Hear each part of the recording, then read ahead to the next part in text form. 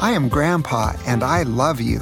I'm Grandma, and I love you too. Welcome to our podcast, Grandpa and Grandma Bedtime Stories. We share some stories that will make you laugh. We share stories that might make you cry. And we share stories that will give you courage to choose the right. And these bedtime stories will help you to dream sweet dreams. So get on your pajamas and say your prayers. Turn out the light and hear our story tonight. Good evening. This is Grandpa Edward Jeffrey Hill, and tonight's bedtime story will continue our series about having fun and being creative by doing things that are just a little bit crazy. It is good to be responsible, but sometimes we are just a little bit too responsible and choose not to do things that are a little bit crazy, but would be very creative and really fun. I'm the first to admit that there are many things that are crazy that you should not do. For example, you should not eat 42 hot dogs for breakfast. That's too crazy. It might make you throw up. I wouldn't throw up, of course, because I haven't thrown up in more than 60 years. But it would still be crazy for me because it is very unhealthy. You shouldn't do crazy things that are risky or unhealthy. But doing things that are creative and a little bit crazy is fun. It makes life a little happier, perhaps even a little healthier. Along with being responsible, it is good to have fun, to be creative, and perhaps do some things that are a little bit crazy. It is a good thing to be unique in a good way. When I, Grandpa Edward Jeffrey Hill, was 17 years old, I lived in a White House. Not the White House. It wasn't located in Washington, D.C., but was located at 1202 South 129th Street, Tacoma, Washington.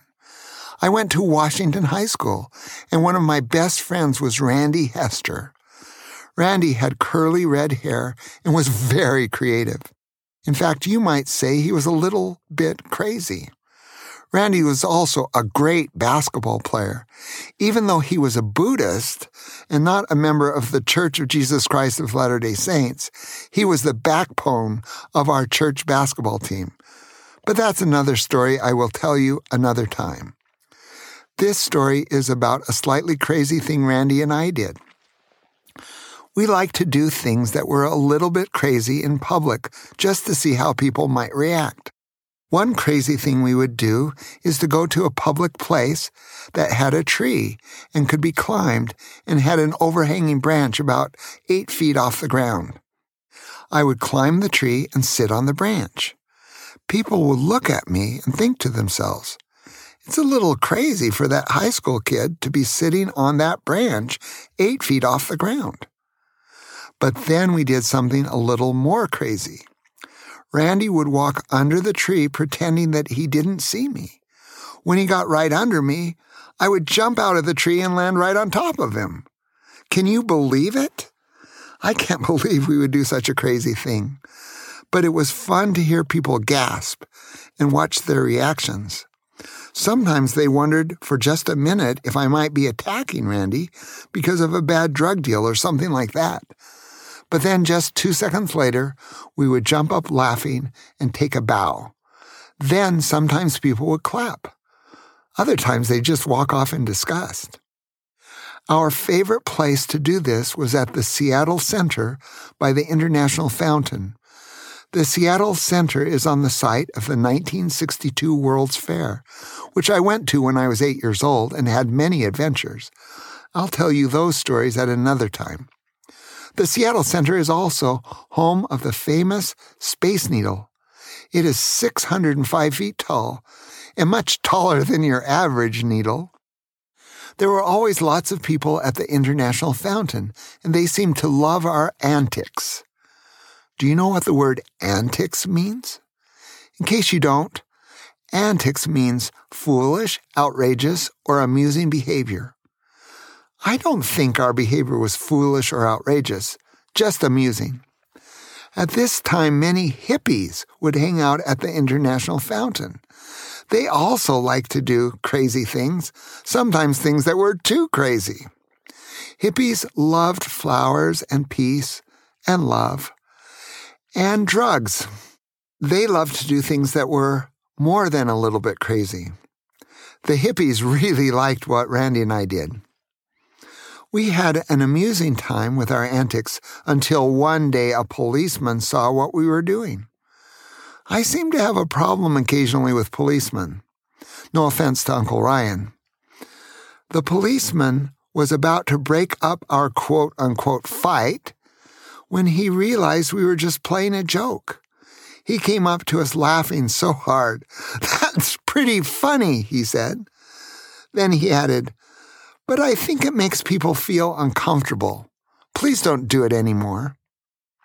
We thought about it. The policeman was right.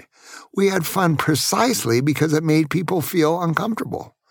We decided that perhaps we should have fun another way. Another slightly crazy thing I did in high school has to do with drawing flowers.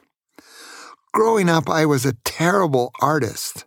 And actually, I am still a terrible artist.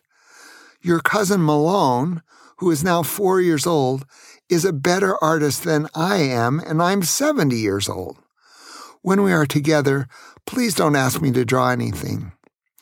In school, my teachers would frequently have this terrible, horrible, no good idea for an assignment. They would ask us to write a story and then to draw a picture about it. To satisfy these teachers, I learned to draw a mountain, and all of my stories were about mountains. On every assignment that I was required to illustrate, I would draw a mountain.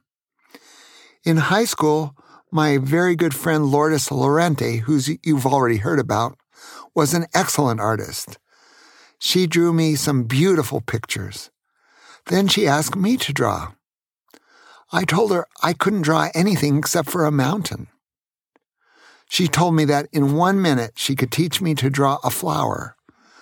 I was excited. Maybe I could learn to draw something besides a mountain. Lourdes took out a piece of paper and pen and handed them to me. She told me to draw a little circle in the middle of the paper and then surround that little circle with oblong shapes that looked like petals. She showed me how to do it, and I did it. It was actually quite easy. Even I could do it. There in the middle of my paper was a beautiful flower. Actually, it wasn't that beautiful, but you could tell that it was a flower. Maybe you could try drawing flowers this way. If you send me a paper with lots of flowers you drew, I might send you back a surprise.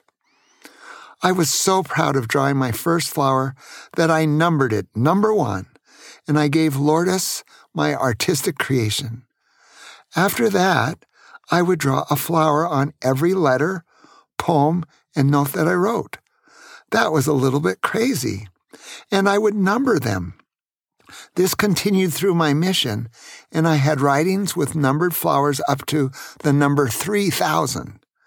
If you see any of my old correspondence, you will see numbered flowers, and now you know why I had those numbered flowers.